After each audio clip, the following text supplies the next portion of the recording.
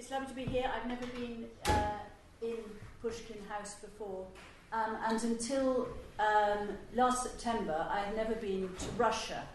But part of the reason for being here tonight is because in September I did spend a week in Russia, just Moscow and St. Petersburg, and this will link in with what I'm going to say about my great uncle Benjamin Lee Smith, who I have to say is well represented here by not by direct descendants. Unfortunately, direct descendants have all died out, but by the sort of diaspora of great nieces and nephews.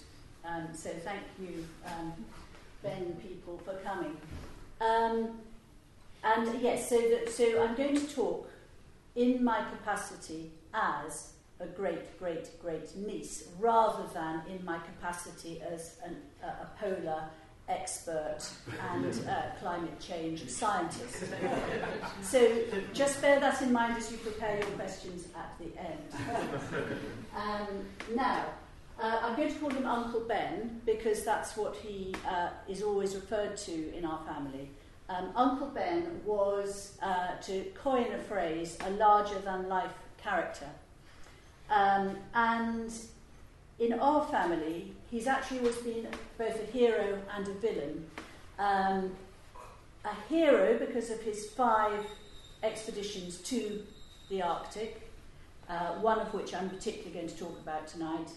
A villain because he did his level best to make sure that our great-grandparents didn't get married because he was very opposed to their romance. So he's a villain because he tried to tear them asunder, and if he had succeeded, this side of the room wouldn't be here tonight. So anyway, hero and villain, but that's enough about Uncle Ben as a control freak uncle. His control freakery stood him in very good stead when, on the last of his 5 expeditions, which is the one I'm going to say most about, his ship, the Ira, was wrecked and sank, and he led the crew of 25 people through 9-10 months of being stranded in the Arctic, overwintering, and then made an escape the following summer, and that's going to be kind of the main story tonight. So here we have a very inadequate map. It's just really to show you the bit we're talking about. No detail. This is Franz Josef Land. There's the North Pole, there's Franz Josef Land, and that's where Ben's last 2 expeditions were, and that's where the shipwreck took place. And just to put it in a quick bit of historical perspective, he went there in 1880 and 1881, and it had only been discovered in 1873. So it was a very new piece of the world, Franz Josef Land. And so Ben's expeditions were geographically and scientifically important, even though the second one there ended in dramatic disaster. When he had a shipwreck, so when all the crew of the ship had to spend this long Arctic winter camping there, they were the first human beings who'd ever spent the night there, let alone 9 or 10 months of Arctic night. It was uninhabited by humans. This is just a quick glimpse of Ben as a youth. Ben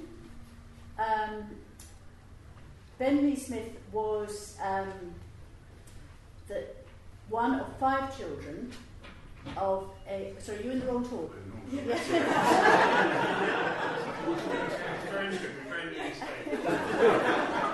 Well, if you've got any refugees down there, then...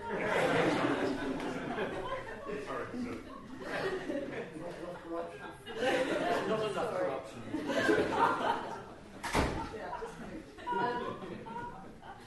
So Ben and his siblings were a very unusual Victorian family. Their father, who was also Ben Smith, was a rich man and a radical MP, and he came from a big family of Unitarians who were very much involved in public life.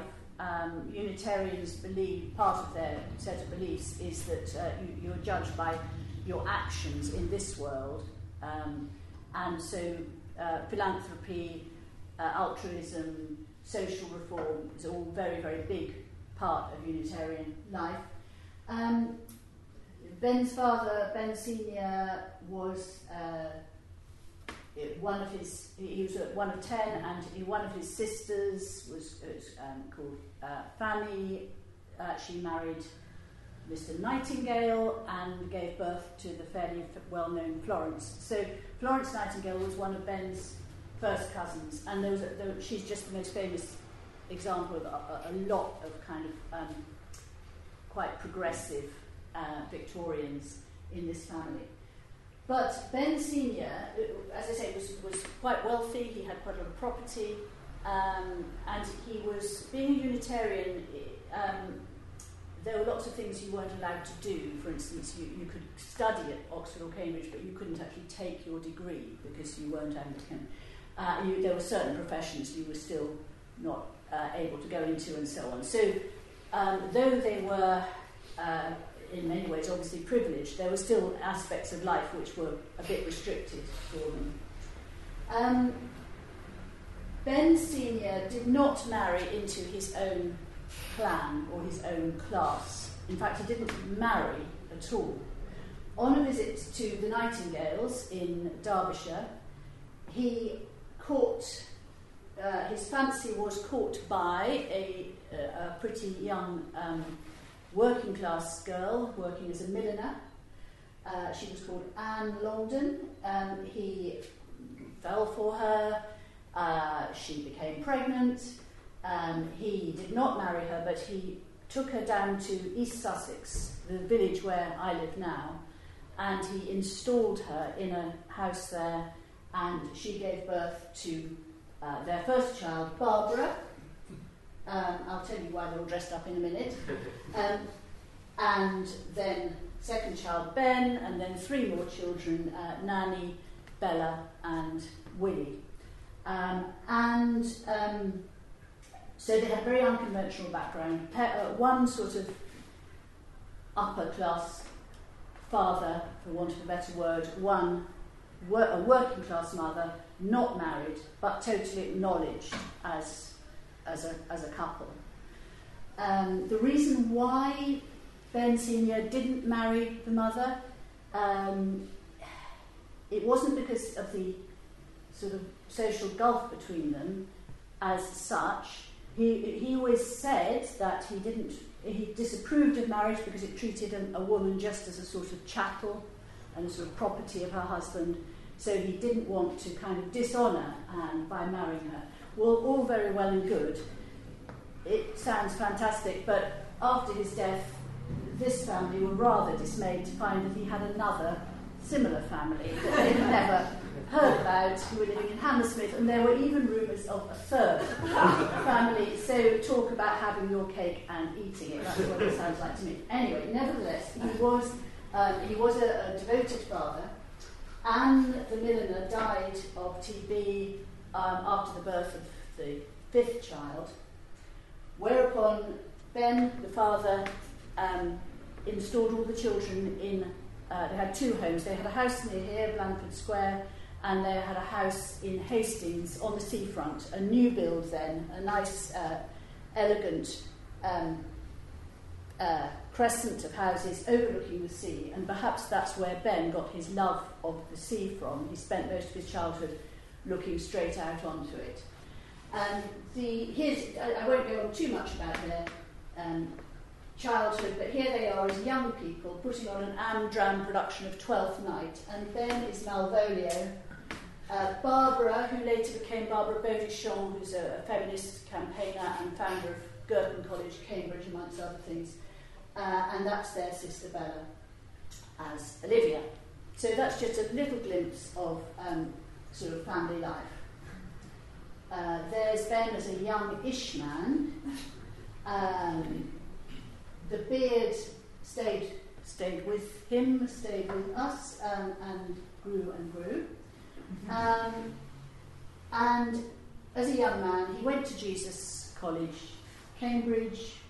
His father wanted him to read to become a lawyer, which he did begin to do, but then he was restless. He was a really outdoors person, and when first his father died, and then a rich cousin died and left him bulk of their property, he then had enough funds that he could do what he liked, and he became an explorer. And this actually is jumping on hugely, because I don't have photographs for his first 3 Arctic voyages. It was believed until recently that no photographs of the first 3 voyages had survived. Actually, the good news is that photographs from one of those 3 earlier 1870s voyages has survived, and they're in Stockholm and they're being worked on at the moment, but they haven't yet seen the public light of day. But quite soon, these long-lost photographs will be widely available, however, not tonight.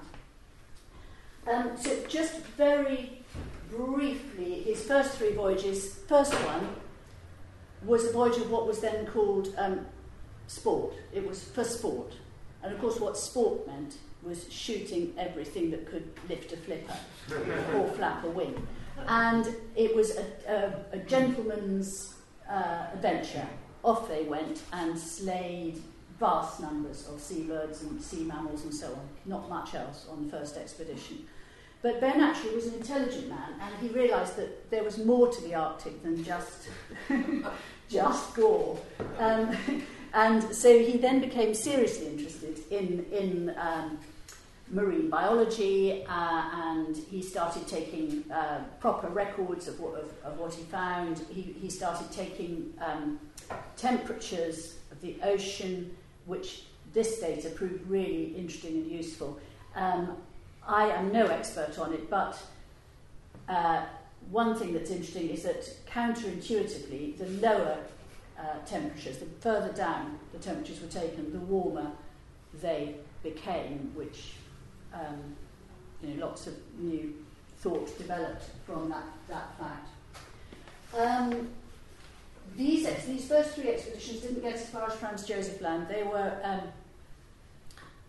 Svalbard, thank you. Svalbard. On the most famous of these 3, he went to the rescue of a stranded expedition who'd all got stuck there, and they were starving and running out of everything. And Ben suspected that this might have happened, and he went to look for them with extra supplies and rescued them. So that was a sort of fairly major escapade. So 3 expeditions in the 1870s, and then he would have gone on, except he had a bad cab accident. A hansom cab crashed with him in it and cut his tendons in his hands, and this was knocked him out for quite a while, on top of which he got typhoid, just in the way people did in those days. So he was actually kind of quite weakened for quite a long time. It's often said about Florence Nightingale that she and her family wouldn't communicate with the Lee Smiths because the Lee Smiths were illegitimate. But this actually isn't true, because I found in a family diary that Florence Nightingale sent Ben fresh flowers every day when he was ill with his typhoid and so on. So they clearly were in touch. Anyway, he got better, and he decided... the first 3 expeditions he'd had ships that didn't belong to him. But he decided that he wanted to commission his own ship. And this is her. She is called Ira. Nobody, E-I-R-A, nobody quite knows why she's called Ira, but it's it's a sort of seabird, probably the name of a seabird in Celtic. I don't know. Anyway, no one's quite sure. There she is. Now, what did Ben want to achieve? He wanted to go to Franz Josef Land, which was this newly discovered area. He did want to get to the North Pole. I mean, of course, they all wanted to get to the North Pole. No one had done that at that point. So he did want that, but he wanted also just to map and explore loads of unknown territory, which he did do. And in the first Ara voyage, he 44 new places were identified and named by him. And he had this habit of calling his new places by the names of family and friends and colleagues. And those names still exist. So, for instance, there's Mabel Island, which was named after one of his nieces. And now these names have just been Russianized, because this area is all now in Russian territory. So you've got all these names which now have a ski or whatever on the end of the word. So a huge amount of mapping and also collecting lots of specimens for fossils and also living specimens, birds and indeed polar bears. On one of his earlier voyages, he's taken back a polar bear called Samson for London Zoo.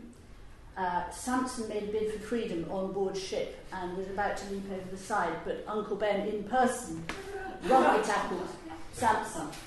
He was a young polar bear, I think, and got him back into his cage. And Samson made it to London Zoo and lived there for many years. I won't quite say lived happily there for many years, but anyway, he lived there for many years, being fed buns on the end of old ladies' umbrellas.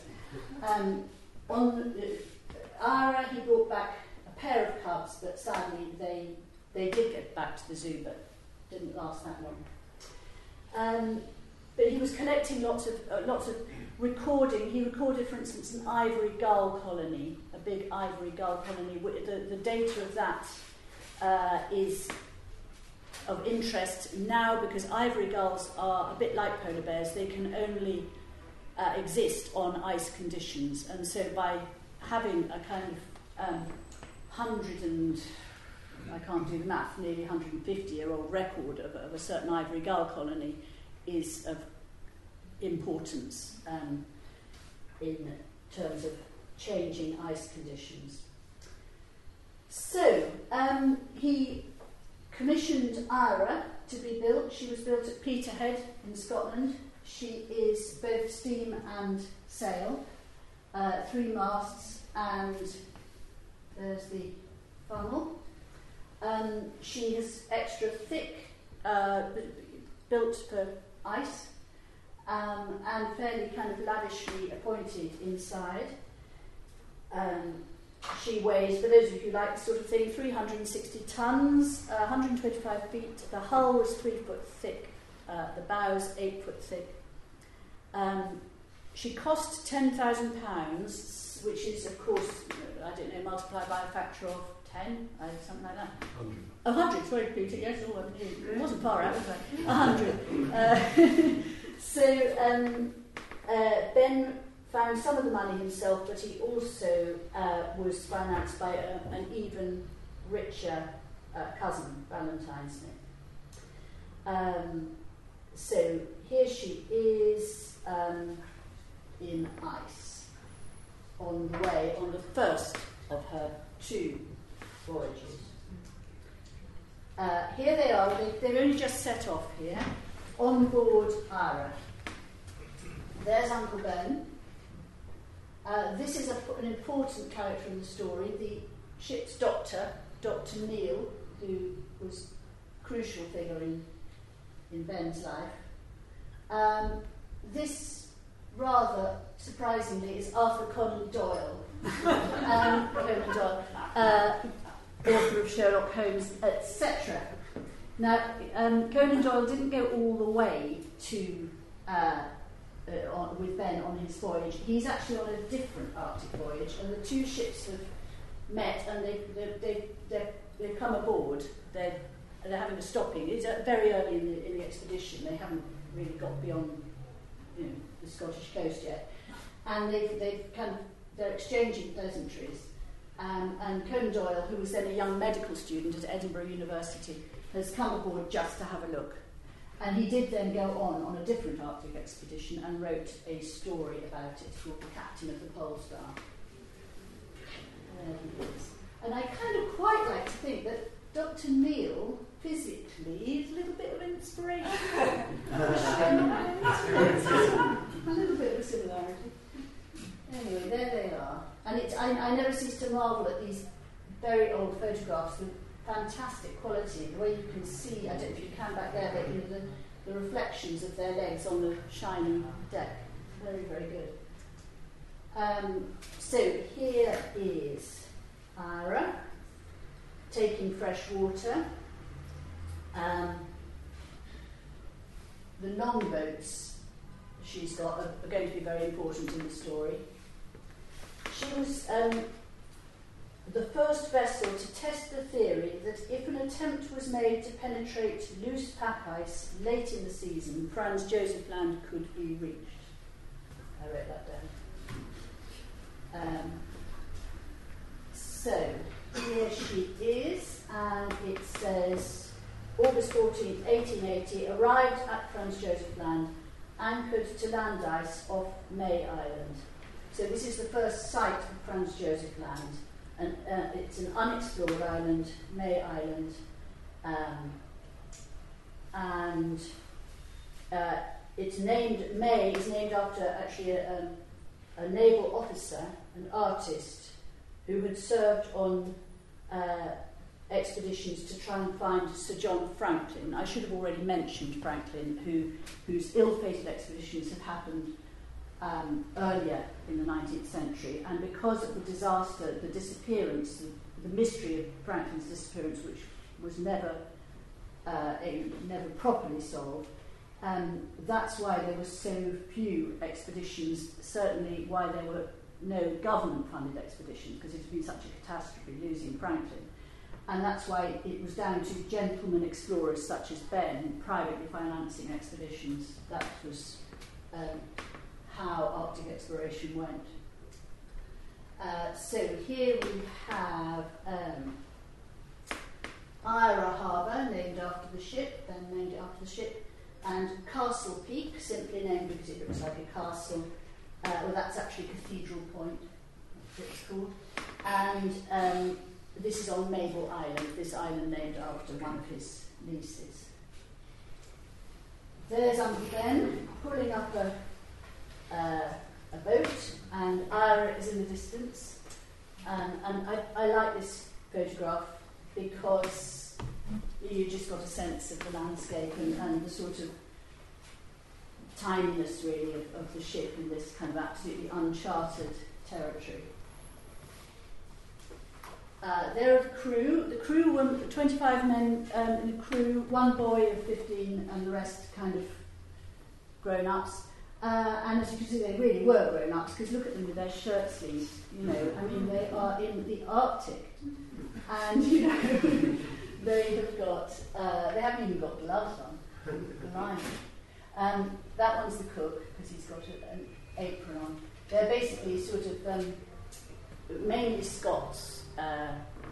Fishing, tough fishermen recruited for their powers of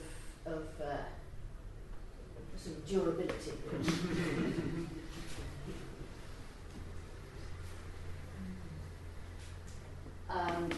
Here's something they had to do rather a lot of. They are skinning a polar bear. This is the first, on the first expedition, they're doing this in order to save the skins and bring the skins back as souvenirs. On the second expedition, they had to kill and skin polar bears in order to eat them to stay alive. But that hasn't happened yet. This is pre-disaster. And polar bears, when sort of stretched out, cover an awful lot of area. You can see how ornate the ship is, very, very beautiful. And here, walruses stretched out, spreading over even a larger area. This is a walrus, kind of cascading down. and they're cleansing the walrus, sort of making, getting all the yucca off the skin. Lots of good detail there of all the kind of fixtures and fittings of the ship. But yeah, you had to have a fairly strong stomach. And last gruesome one, skinning a seal on a little ice floe. That again, I rather like that picture, the sort of sense of the huge ocean all around them. And this is Ira Harbour, and there is Ira in her own harbour named after her. You get this sort of wonderful curving sense of the landscape, and that's an island that was called Bell, then named Bell Island.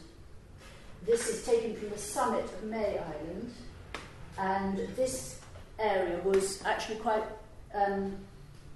it's quite luxurious in vegetation. Ben recorded 9 different kind of wildflowers there. This is obviously in the summer. It's in about July, August. 9 different kinds of flowers. Things like he names a little ranunculus, a bit like a little yellow buttercup. Yeah, thanks, Tom. But also other kinds of little low-growing pink and white, and so actually quite pretty and really, really rich in bird life, auks as well as gulls and guillemots and all sorts. And of course, all this wildlife never ever seen humans before. So here we have Ira in Franz Josef Land, showing the ice conditions. This is more or less at the limit of Ira's western exploration of Franz Josef Land. And on this expedition, they travelled for 110 nautical miles before the weather closed in and they had to return to Britain. And on the way back, this is Ira near Hammerfest, being repaired. There's some damage has been done and she's being repaired.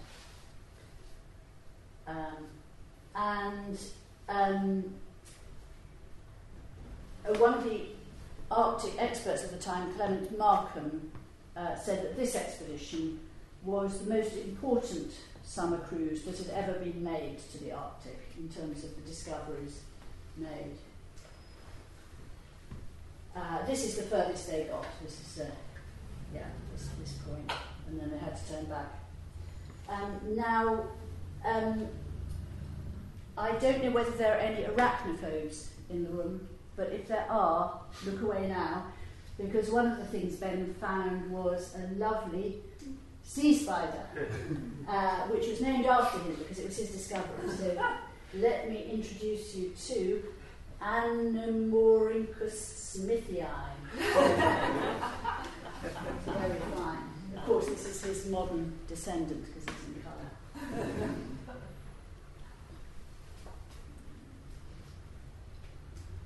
And here is Ben's map of his travels with the names, lots of the names of the places that he identified.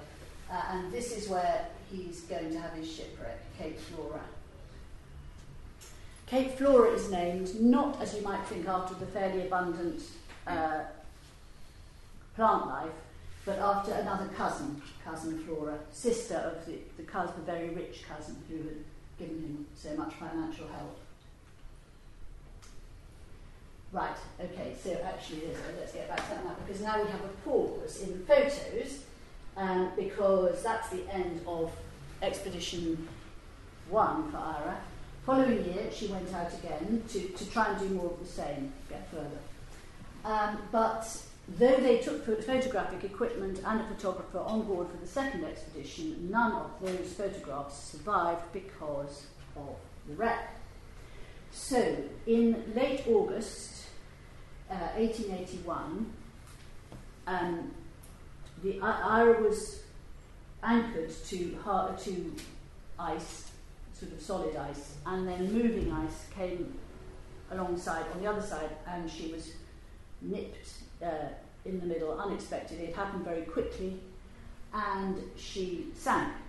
And the crew had a few hours to get everything off that they could. It was obvious they couldn't save her. They worked really hard. They recovered a lot. And because she'd actually been equipped for a 2-year voyage, so there was a lot of supplies on board. And they got off a lot of food, a lot of ammunition, and a lot of very important things like champagne, 72 bottles of champagne they managed to rescue. And they luckily saved their very large damask tablecloths, which came in very handy later, as you will, I mean, of course, it goes without saying that if you're going on an Arctic expedition, you take embroidered damask tablecloths. Why wouldn't you? But in this case, it did prove lucky. They got guns, they got quite a lot of bedding, they got quite a lot of clothing, but what did go to the bottom were all the collection, all the fossils, all the things they collected, and all the photographic stuff, amongst other things. So they had a few hours to get all this stuff onto the shore. The shore was rocky, with a certain amount of plant life in summer, and reasonably sheltered. There was a sort of cliffs up above them. They could make a sort of quite sheltered spot. But there they were, standing in the Arctic with no prospect of letting anybody know that they were there. Of course, this is way before any kind of radio or anything like that. All they could hope was that people back at home would guess what had happened to them and try to find them and rescue them. But no one was going to do that until the following year, because no expedition would have risked going out towards the end of the summer season. So it looked quite grim. So, as I said earlier, no human being had even spent one night on these shores before, let alone an indefinitely long period of time. When the men were kind of quite feisty, and they started grumbling, and they said, now when a ship sinks, the crew no longer have to obey the captain. The rules of that bond is dissolved. So the men started saying, we're to the captain, who wasn't Ben. Ben was the master, not the captain. The men started saying, we're not going to do what you say. Why should we do what you say? You're not the captain anymore.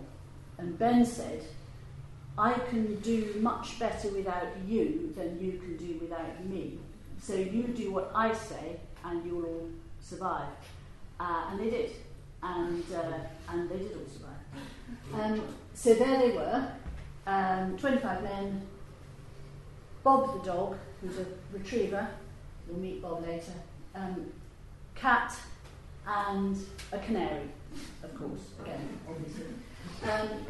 And so they set about building a house. First of all, they kind of camped under they used the sails as canvas, but that wasn't going to keep them warm for long. So then they built a hut called Flora Cottage. And Flora Cottage doesn't exist anymore. Flora Cottage has got sort of bashed away by the elements. A model of Flora Cottage was made later, and here is a photograph of the model. The model itself has also disappeared, unfortunately. So this photograph is the only sort of 3D idea of the cottage, complete with a little sort of ceramic polar bear there. Of course, this shows the inside. Of course, this was all covered, but it's made with rock from the surroundings, driftwood, and also spars that they managed to slice off the Ira's mast as she sank down, and canvas and mud and whatever they could get, to fill in the cracks.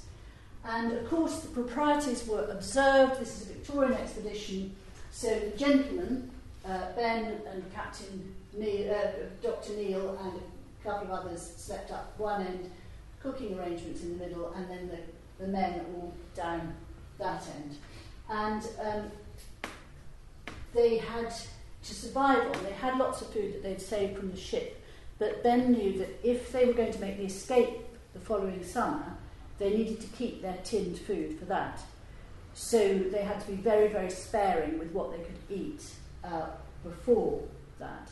So they mainly lived off polar bear meat and walrus meat and the meat of seabirds, which they boiled in a sort of cooking arrangement in the middle of the hut, which did get quite smoky. And they had saved some coal from the ship. They rescued some coal, but that wasn't going to be enough fuel for the whole winter. So they mainly used blubber and the oil out of the animals' stomachs that they killed. So you can imagine it was all fairly rank. However, one thing that was quite interesting was that not a single person got scurvy, the dreaded seagoer's disease, which is thought to be about you've got to eat fresh fruit, fresh vegetables, but actually if you eat the meat, I know it's veganuary, but hey, if you eat the meat absolutely fresh, it's got all the vitamins in it, so that's why none of them got scurvy. And in fact, they fed quite well. I'll just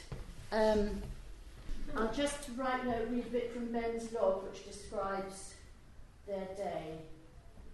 This is what he was writing with pencil, because he started off his log with ink, but then it either ran out or froze, and so he writes it in pencil. This log is in the Scott Polar Museum in Cambridge now.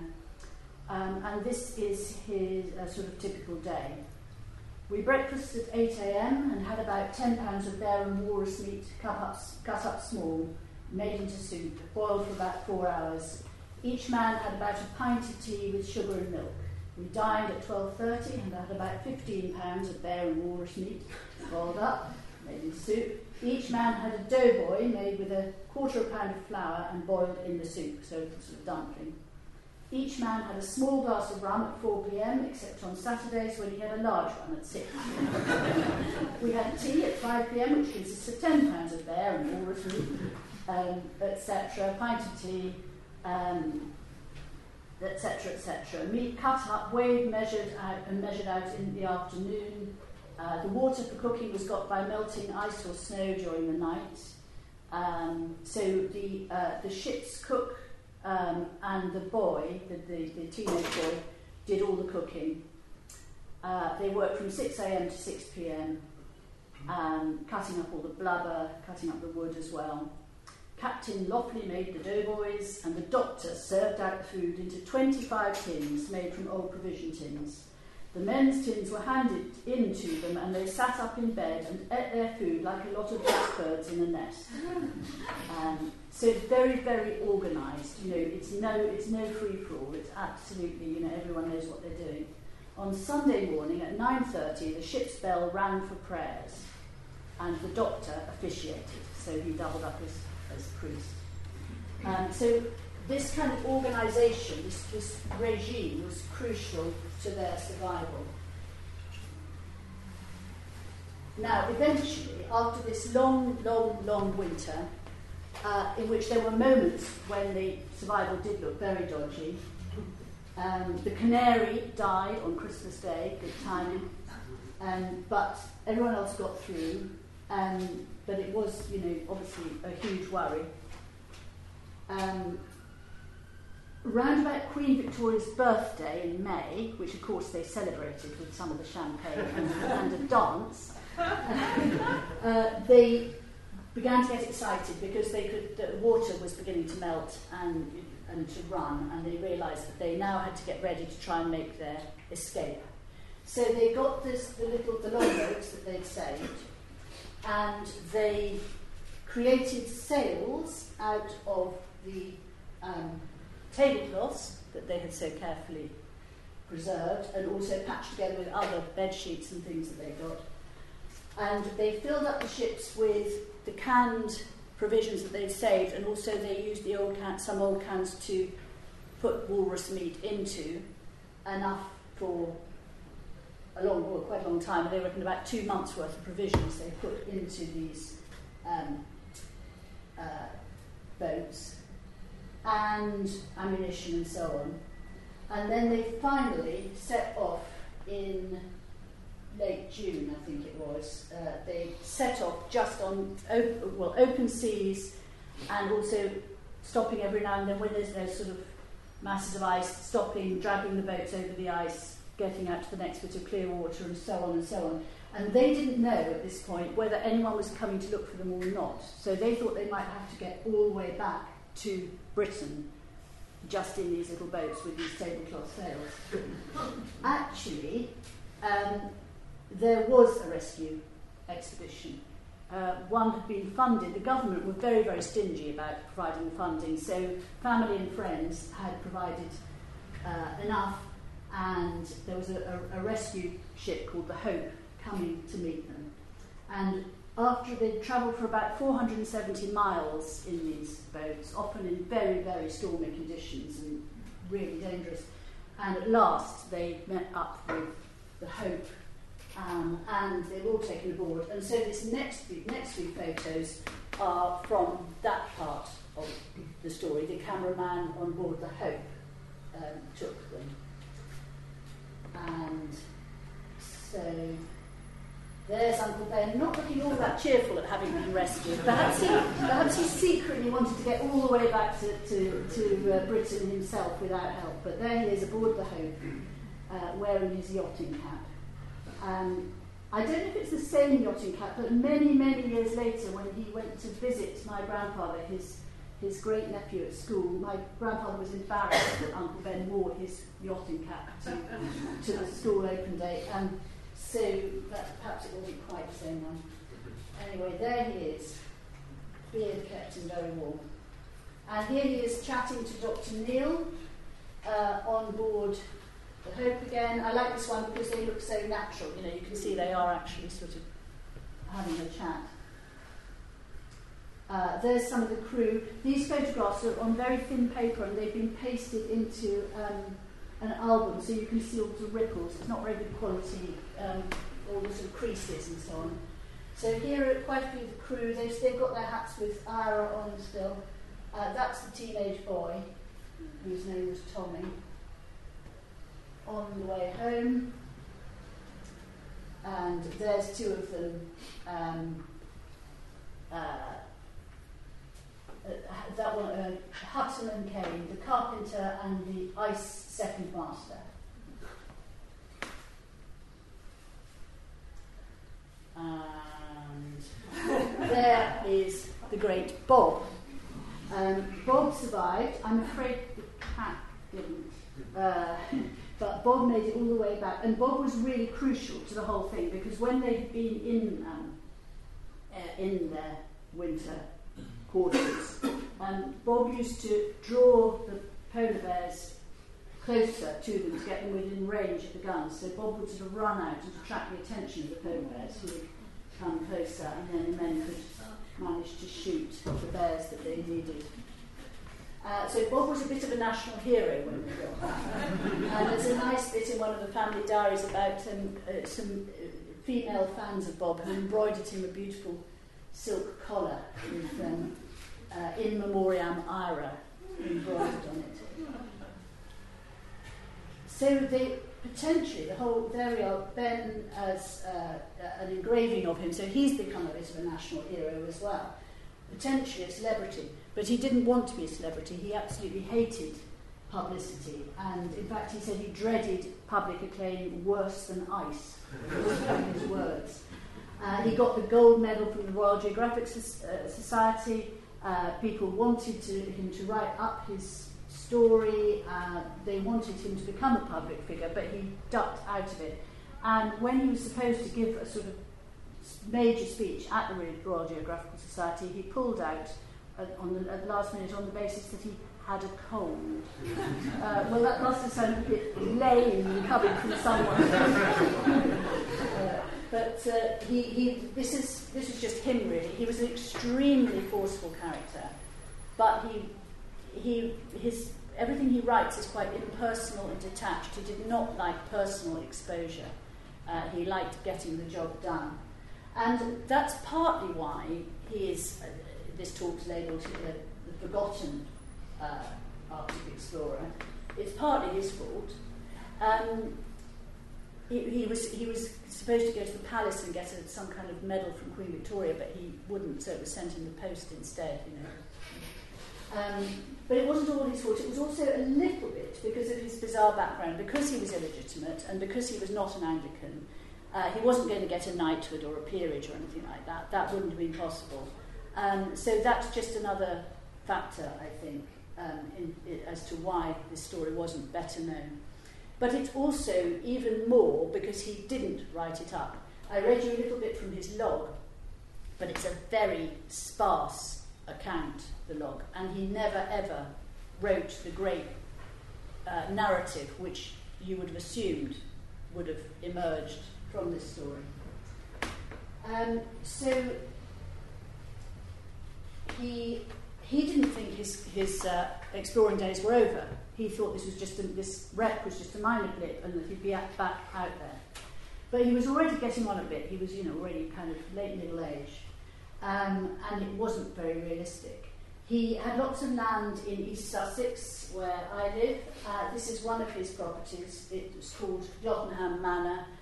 It's got his initials, you can't see, but on that white square, that's his initials are still there over the window there. It's now a nursing home. It's a fairly grim place, actually.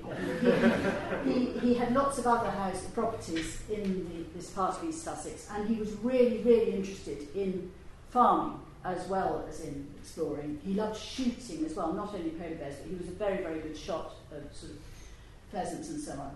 But he was very interested in farming, particularly hop growing. So he was, had other interests. And these interests kind of distracted him a bit from getting back to sea. And then another thing distracted him very much from getting back to sea.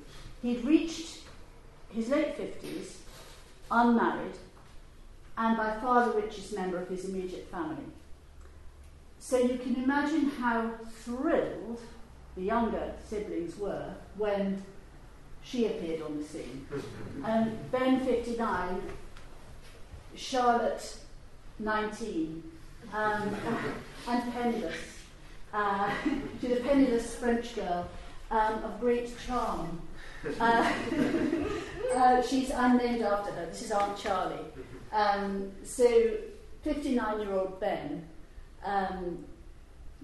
married Aunt Charlie, married Charlotte, who was Charlotte Sellers. She was an orphan. She had a sister called Eugénie, who was even more beautiful. Eugénie was an archaeologist, and she was a lecturer in London. I'm not quite sure which college, but she was a lecturer in archaeology. But she was so beautiful that she had to give her lectures from behind a screen. I don't know, is Rafi here? I don't see a screen. I'm sorry. There's a problem here. No screen provided for me.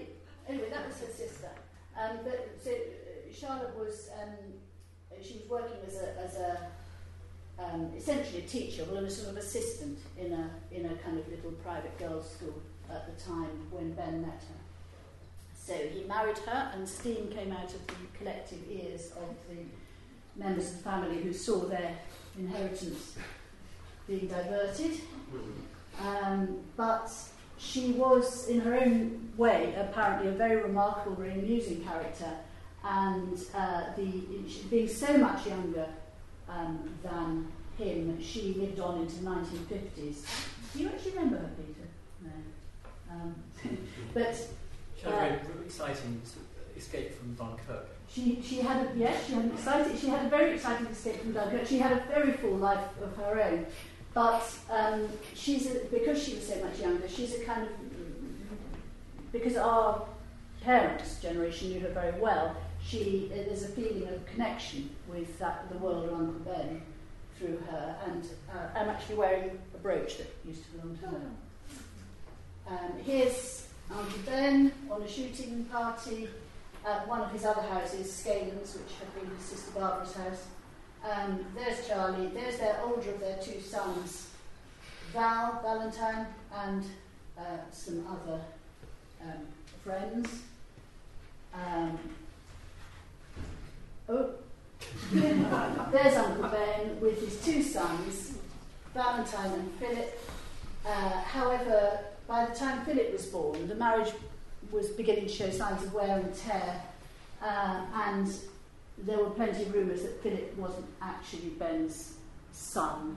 And my aunt always said how whenever they saw Cousin Phil, everyone would peer at his eyes to check the colour and so on.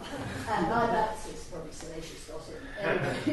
Anyway, Uncle Ben they're in front of a tree that, unbelievably, given how big it is, but it's true, he planted that from a seed. It's a Wellingtonia. And he brought it back, the seeds back, as quite a young man. He went to Yosemite in California on a different kind of expedition.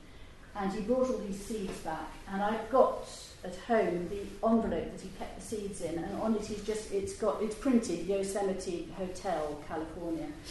And then in his handwriting it just says, big trees. And they are indeed big trees, and there's a lot of them. And if you drive through our little patch of East Sussex and you see a really, really alarmingly big evergreen tree, it's almost certainly planted by Uncle Ben.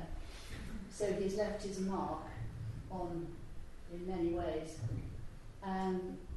Now, Uncle Ben died in 1913. In his declining years, he became demented. In the last few years, he could no longer be responsible for his own money and his own affairs, and so people had to help him. And in fact, Dr. Neil, the ship's doctor, was his most devoted friend and helper, and in the end looked after him when he had to be totally nursed. Dr. Neil was in charge of that, which is really nice, I think. When Uncle Ben was demented, and my great-grandfather, who was a doctor, had to go and interview him to see whether he was responsible enough to sort of sign his own cheques and so on, my great-grandfather left a record of this conversation. And he went to see him on Christmas Eve, and he asked Uncle Ben how close it was to Christmas, and Ben didn't know. And he asked him other questions about names of people and familiar places, and Ben didn't know. And then he showed him a picture of the Arctic, and he said, "What can you tell me about this?" And Ben could still plot all his journeys completely accurately. And he said he's old, lame and deaf and demented at this point, but he said, I said, "I haven't been to the Arctic for a long time, but if anybody asks me to go again, I think I will." So 100 years after his death in 1913, we decided to commemorate it.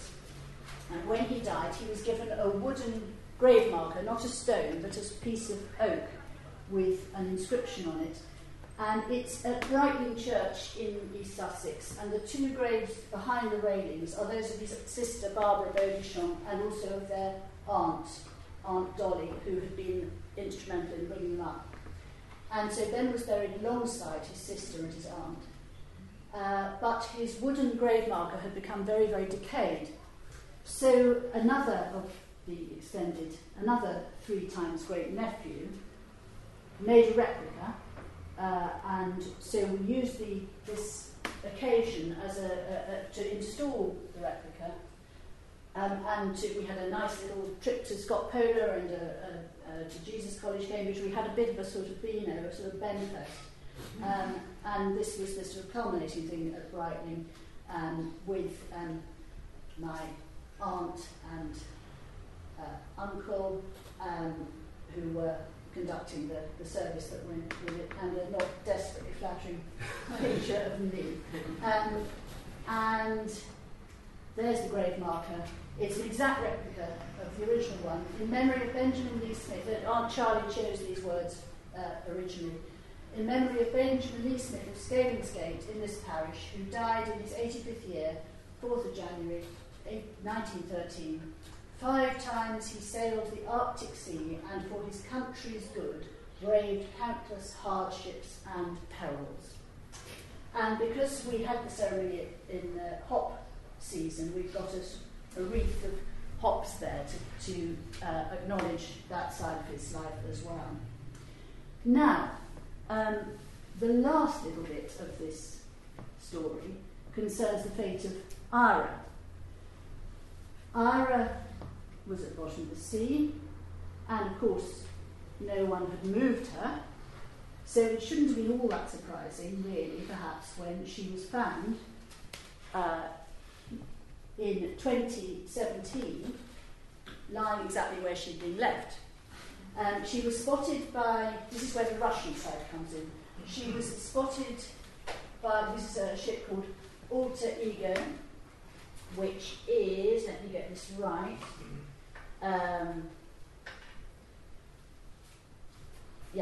it's a Russian scientific exploratory vessel, and it was manned by people from the Russian Arctic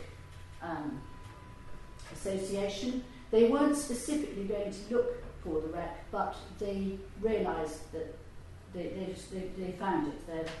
Their sound. Sorry, Thank you. Sort of identified that was probably what was there.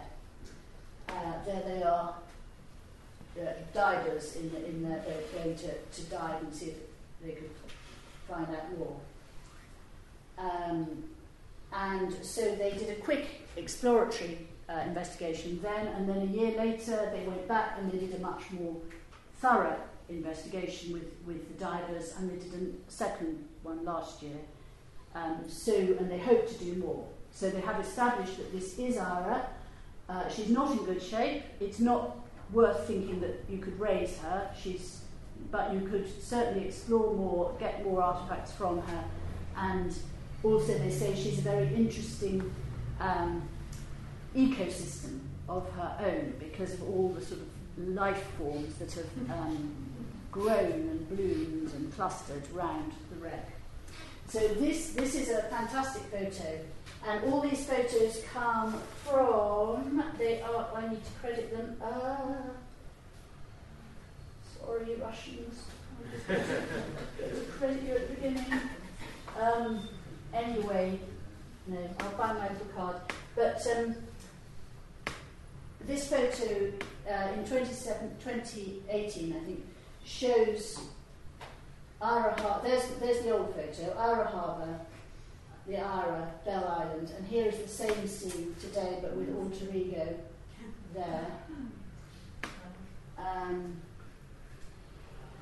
Yes, Ara Lodge.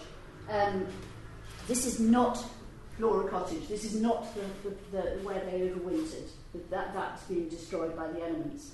But on the year before, on the first Ara expedition, they took a flat pack which had been made in Peterhead and took it with them, and they built it on Bell Island in Franz Joseph Land and named it Ara Lodge. And this was for shelter for anyone who was travelling through that region. So people there were some simple stores left there, or people could just use it as a shelter or as a deposit for things that they wanted to come back to. And Ara Lodge still stands remarkably. That flat pack prefab still stands, but needs a bit of TLC, or more than a bit of TLC.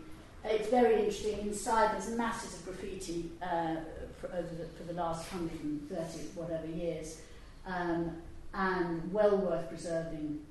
And I don't think that any agency in Britain is doing anything at all about preserving that at the moment. Correct me if I'm wrong, but I don't believe they are.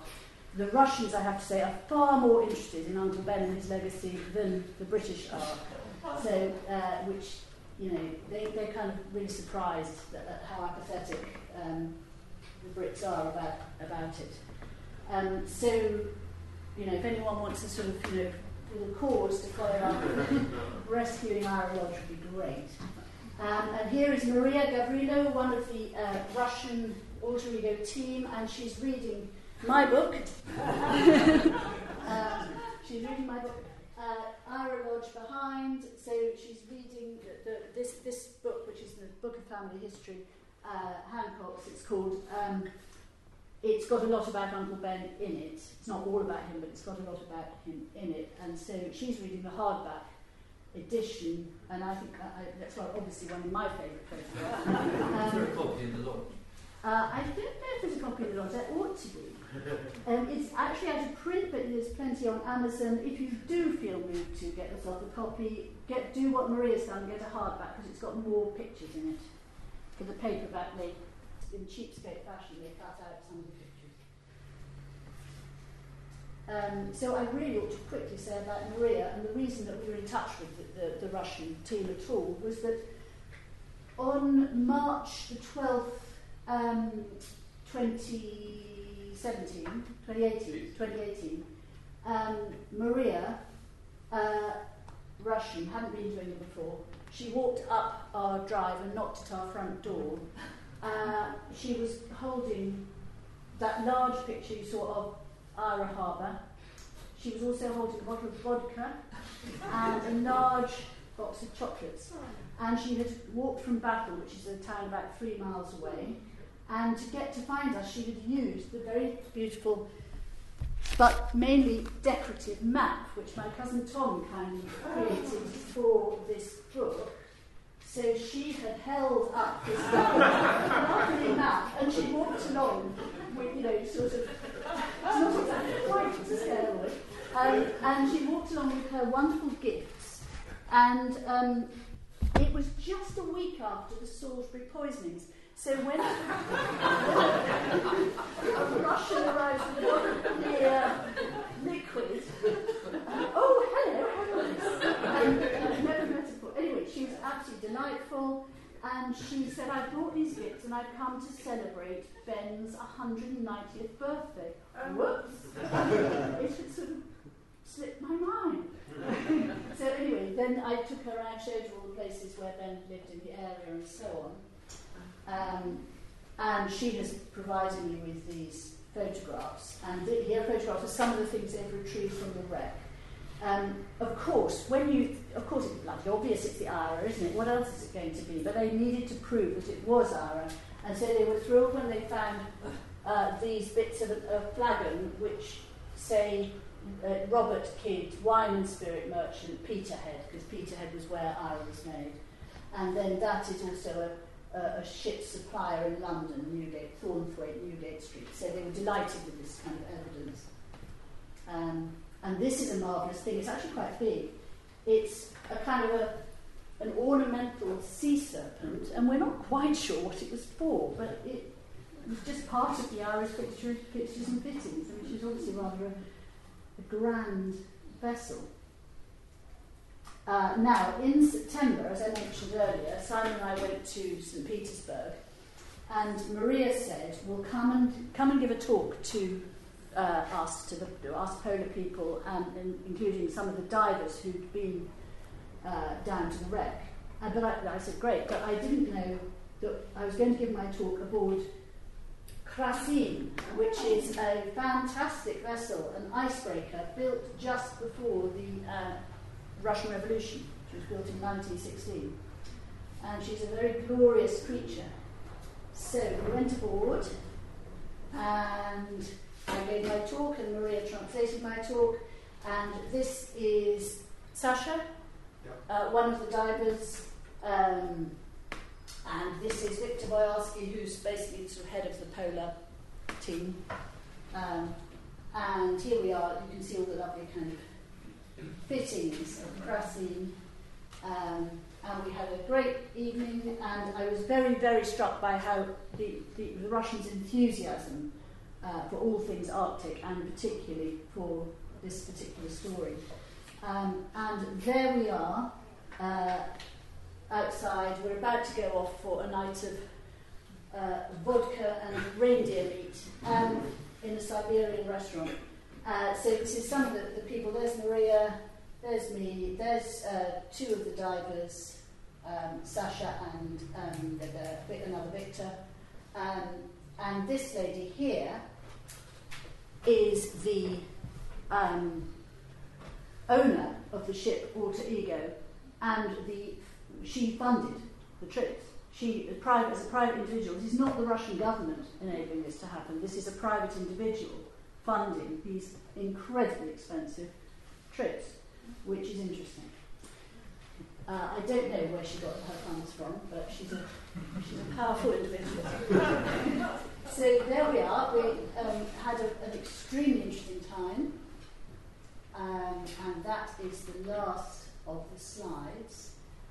So there you've got the Uncle Ben story with a very strong emphasis on the end of his exploring life. The three 1870s expeditions are all actually very interesting in their own right, but you'll be relieved to hear that I'm not going to deal with them now. But if you have any questions or comments, please fire away.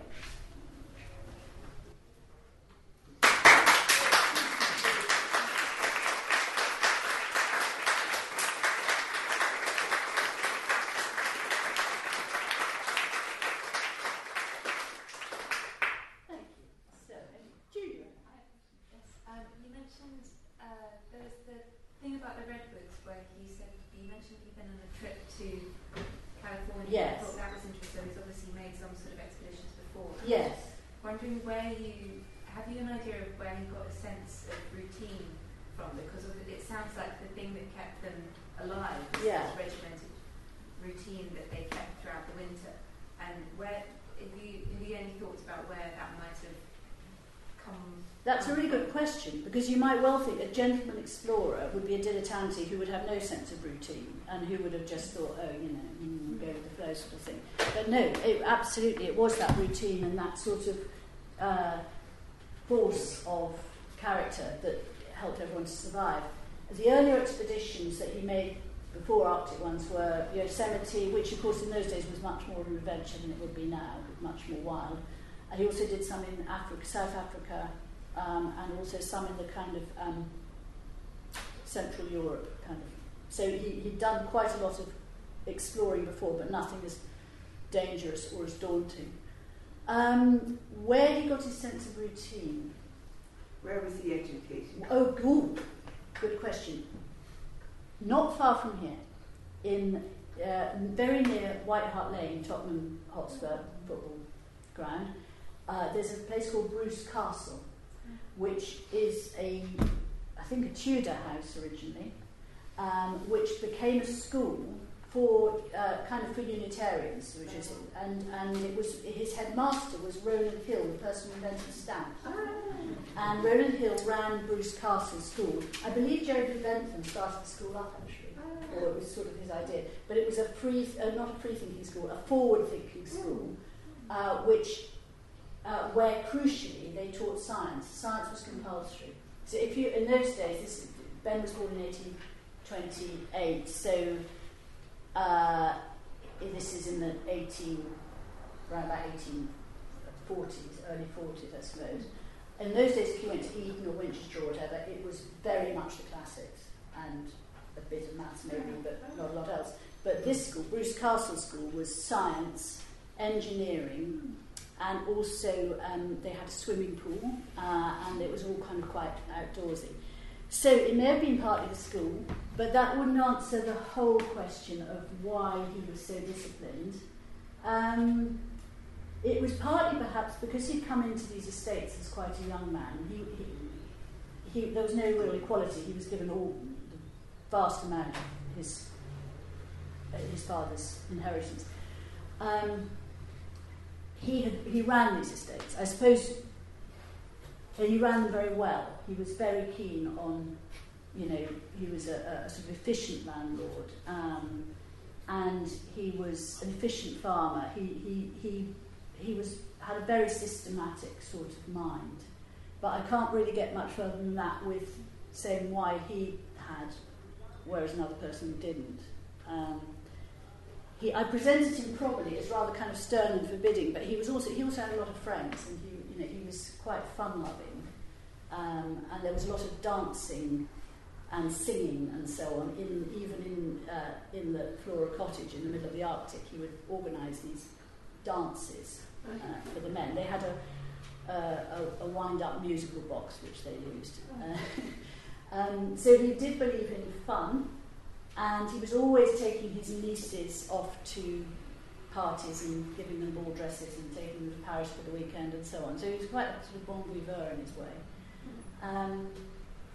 But where the discipline comes from, it's an interesting question, but I can only really think it's sort of in him. Yeah. Yes? Did he have any sailing experience before he went on this? Yes, yeah, he did. He loved ships, he loved sailing, but his sailing experience before that had been mainly just for fun, really. But he got, what's it called? He got the sort of like passport ticket thing which allows you to command your own ship. Ship ticket. Yeah. He got that as quite an early stage. Yes. You said that he's quite revered in Russia, and yes. quite well known, at least in these sort of circles. Do they have any mixed feelings, though, about the fact that it was a British expedition, if effectively, and that it could have potentially been some sort of territorial claim of an area that surely Russia had already laid Russia claim. hadn't really laid claim. No one had really properly laid claim to Simon, had they? No. It's still very much an era of empire expansion, and so that when on his grave marker it says for his country's good, that he braved perils and hardships. Part of that idea of his country's good was expanding British territory. That wasn't actually Ben's main motivation, but the public would have seen it that way, I think. When did Russia take over those territories? Do you know? Later, because Russia was interested in that time in going south. Yes. What? 1920s, I think. 1920s. Yeah. So because it was Austria who I think discovered it first. Right. Yes, it was. That's why it's called Franz Josef Land, of course. Benjamin discovered an enormous amount on that western side. Yes. And I think it's wonderful that the Russians still keep all those names. Yes. Today, yes. Including things like English Strait. Yes. Yes. No, it is, and actually, yeah. I mean, I think I won't. It would be a bit glib to say it's in good hands. To say the Russians are good hands sounds a bit glib, but actually, there is clearly a very, very thriving interest in the whole business in Russia. So, yeah. But who? Yes, it was Austria, I think, who actually owned it at that time. Yeah. Do you think Shackleton knew about this? I don't know. I mean, Shackleton's always, of course, the great sort of escape story. I think this story rivals. But if he had known about it, it would have given him, encouragement to... Probably would. Yeah. Do you know about Shackleton's? No, but I think they would have read the stories because they did read a lot, I think, at that period. So I think, Scott had the Northern Party, which wintered in high school, and I think they might have known about it. Shackleton had a man called Armitage on his expedition who wintered at Cape Flora with Frederick Jackson. Oh, right, yes. Later on. Yes. So I'm sure he would have known about yes. it. So I think it must have given them hope that they could survive a winter. Yeah. Because of your great uncle. Yes, I mean, some of the lessons must have been learnt about what they ate and about lots of things about other ways of maintaining sufficient warmth and so on. Yeah. Yes. You said that he studied science and that he was really involved in taking natural observations. I wonder if you know very much about how he engaged with the rest of scientific thought at that time. Ooh. It just struck me that the question about Yosemite was very important for glaciology and geology and things like that. Right. Well, what a very interesting question. I'm glad you asked me that question. No, it is. It's very important. It's an area which I'm on fairly shaky territory on. Ben went on all his expeditions, even when I said that his first expedition to the Arctic was mainly about shooting, that wasn't quite true. He was always interested in natural history as well and collecting specimens. He used to take stuff back, I think from Yosemite as well, for Kew, Gardens and for the Natural History Museum. So he was quite in touch with those bodies. And on the 1870s expeditions, he took with him a very eccentric but very good naturalist called the Reverend Eaton, E-A-T-O-N, who obsessively collected data and I believe is quite an important fund of information, but it's just not at all my area of expertise. Tom is So much not better on not at all, but there's one contemporary piece of interesting scientific debate to try and answer your question now, is that the year that this happened, the ice was uncharacteristically extensive. Yes. And that was interesting for shipping. But of course now it's much more interesting because it's a sort of an aberration of the surface ice, which is right at the centre of the debate about what decline in surface ice in the Arctic means now and what's happening. So it's become a very important record, purely in terms of the extent of ice they encountered in the 3 previous voyages as well, and the 4 previous voyages. But of course it's quite a highly charged debate, but it's very central because it's the earliest data of ice extent in the world. Right. Yeah. Those two pictures, the old one and the new one. Yes. Yes. Are they taken at the same time of year? Yes, they are taken at the same time of year. Absolutely. So those two. Yes. Even the. There was a little glacier which is almost as thin. Yes. Yeah. No, they are taken at the same time of year. Yeah. But it's complicated because the ice that year was much more extensive than normal, so you have to be careful about it. Which is why they got into trouble. Yeah. Any other? Yes. You said that he kept a log. Yes. As the leader, but yeah. Normally the captain it was log as well. Yeah. Has that survived? Yes. Because obviously that gives you more details about what yes. was actually happening. The log was the captain's log, yeah. and for some reason Ben took over the keeping of the log once they were. Well, I suppose because after the wreck, the captain was in theory no longer the captain. So, but Ben decided that he would keep going with that log, and that survives in the Scott Polar Museum. But it's an astonishingly unemotional account. I mean, I know logs are meant to be unemotional, but nevertheless. So the bit I read about the men sitting up in their nest, like blackbirds in their nest, that's about as lyrical as you get. Mostly it is a useful but very, very dry record of temperatures and so on, and how many bears killed and what have you. And every now and then he'll say something like, all well. Or, That's a bit like Scots. Yeah. Scots is the same. Is it very... It's not very emotional. No. Day to day we did this and there's no emotion. It's not a sort of personal diary at all. And Ben, I will just actually read you a poem, a verse rather than a poem, which my great-grandfather wrote this when Ben married Charlie. This just gives a sort of image of Ben's character, really. When Ben married young, glamorous Charlie, my great-grandfather was quite bitter about Ben because it was his marriage that Ben had tried to stop, which I mentioned earlier about how we wouldn't all be here if Ben had had his way. Ben tried very, very hard to scupper my great-grandparents' engagement. And so then all these years later, when Ben married Charlie, our great-grandfather wrote these verses, which I just found in a scrapbook. They weren't meant to be seen by... He didn't send them to Ben or anything. So it's just called Benjamin Lee Smith. My name is Ben, and I can hate. In love I'm no adept. To die of want once seemed my fate. Unmoved mid bears I slept. I lived upon the wild beast's blood. Tenderer were they than I. And miles around the frozen flood wearied my dauntless eye. I neither cared for God nor man, for sister nor for friend. Yet love such as I have, I can give you till my life's end. Though years have passed since I was young, I feel my frame is tough, and when my passing bell is rung, I'll leave you wealth enough.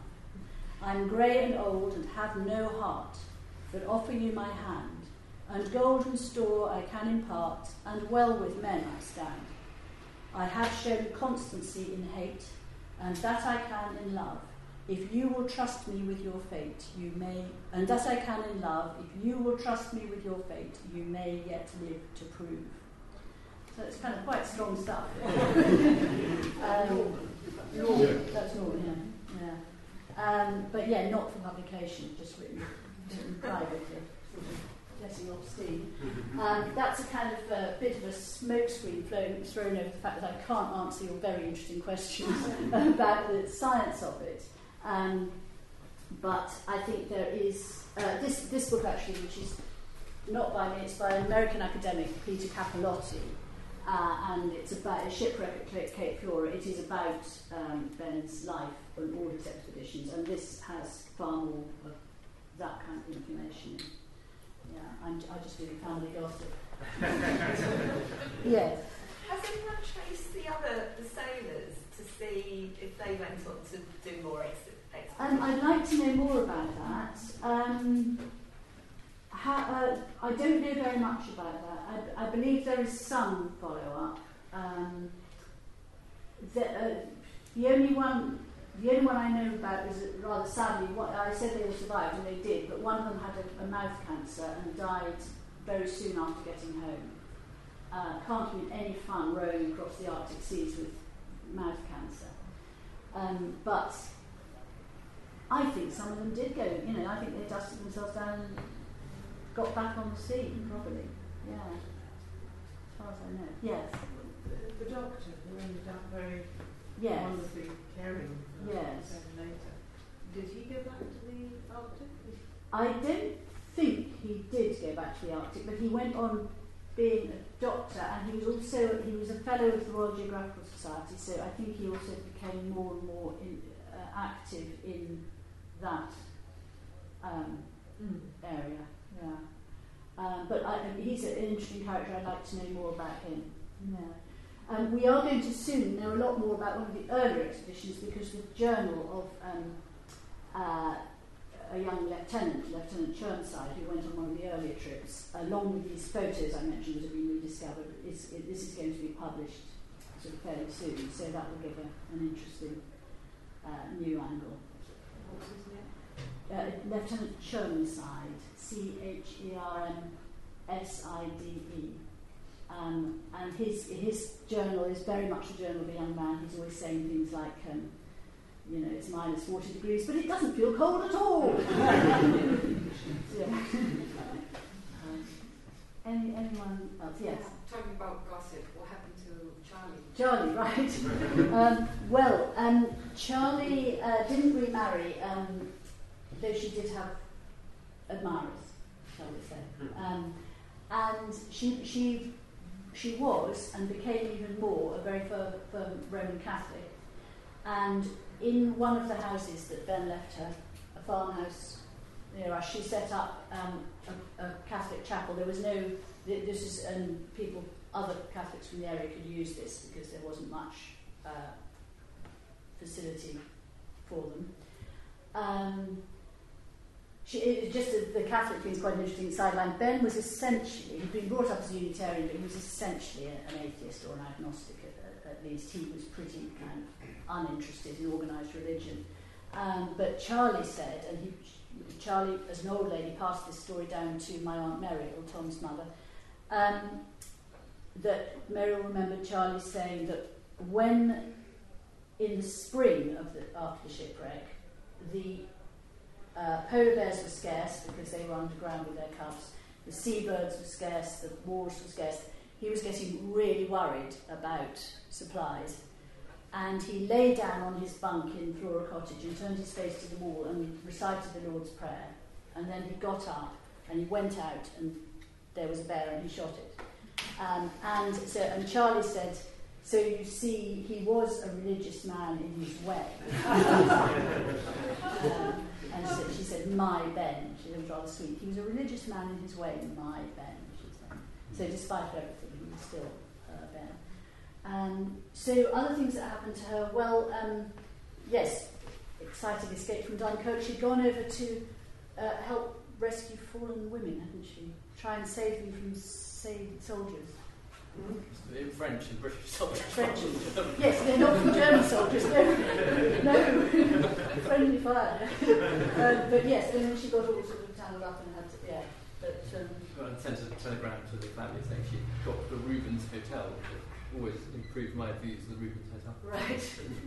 But no, she was a vivacious, lively person who had a lot of kind of interest, but she didn't have a career as such, and didn't really need to. But was a great favourite in the family. When she was young, she had a waist that Uncle Ben could put his hand. Yes, she had a tiny weeny waist. Yes.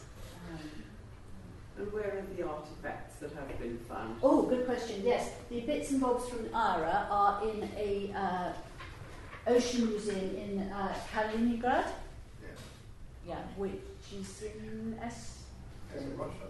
It's actually in Russia. Yeah, right. Used to be Königsberg. Königsberg, that's right. Yes, and in fact, that museum are hoping to put on an exhibition. Once they've got more, they're going to have an exhibition. So nice item. Yes.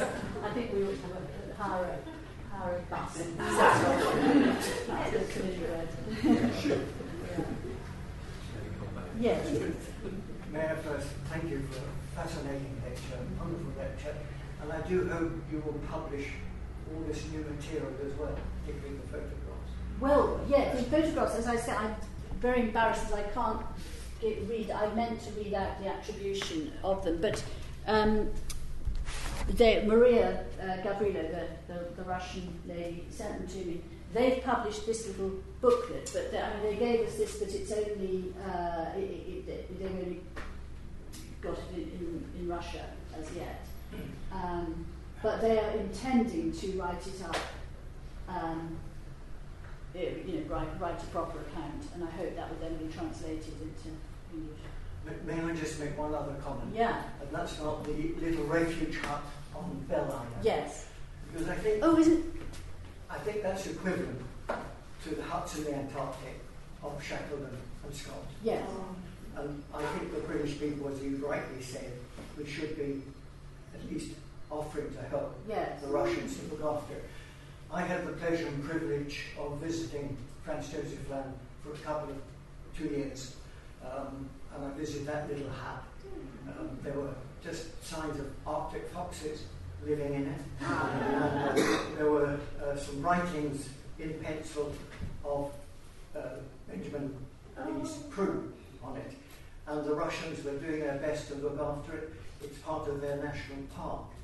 But it's in, as you said, not very good condition. And we now have Britain now has a lot of experience of looking after old huts in the Antarctic. So I think we should write to our polar section in the Foreign Office and try and encourage them to offer help.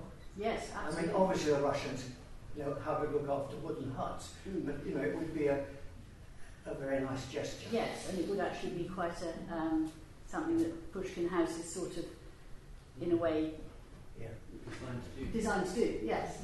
And there are many people now on these ships that go up there. They have this big Russian icebreaker, 50 years of fiction, I think it's called, which goes to the North Pole and Franz Josef Land.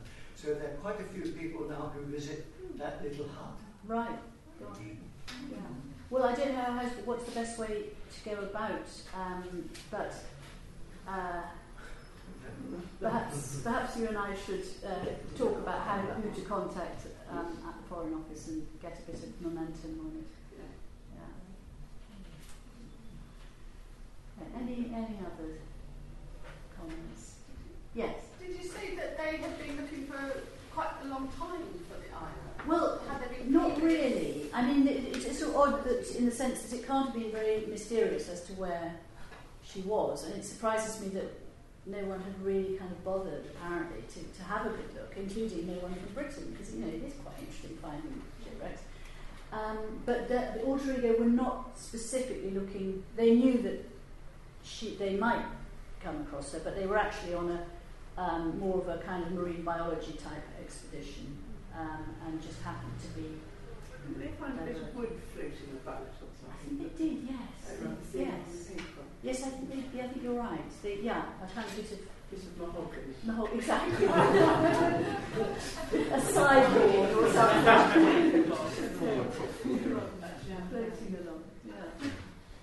Anyone else or Are there no records from the rest of the crew were there at all? I don't know.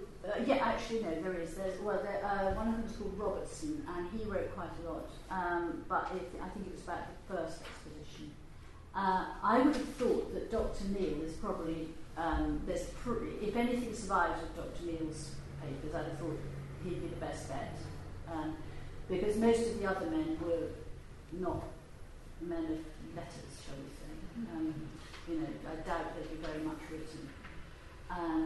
But Dr. Neil, quite possibly. But I would actually love to find out more about him, but I haven't as yet done so. He ought to be quite easy to track down, since he was a member of the Royal Geographical Society, and since we know where he lived at the end of Ben's life. Anyway, it was in Frognall in Hampstead, and Dr. Neil was living with him in Frognall. I think just in a rented house. I don't think there is particular reason for living there. Well, if that's thank you all very, very much for coming.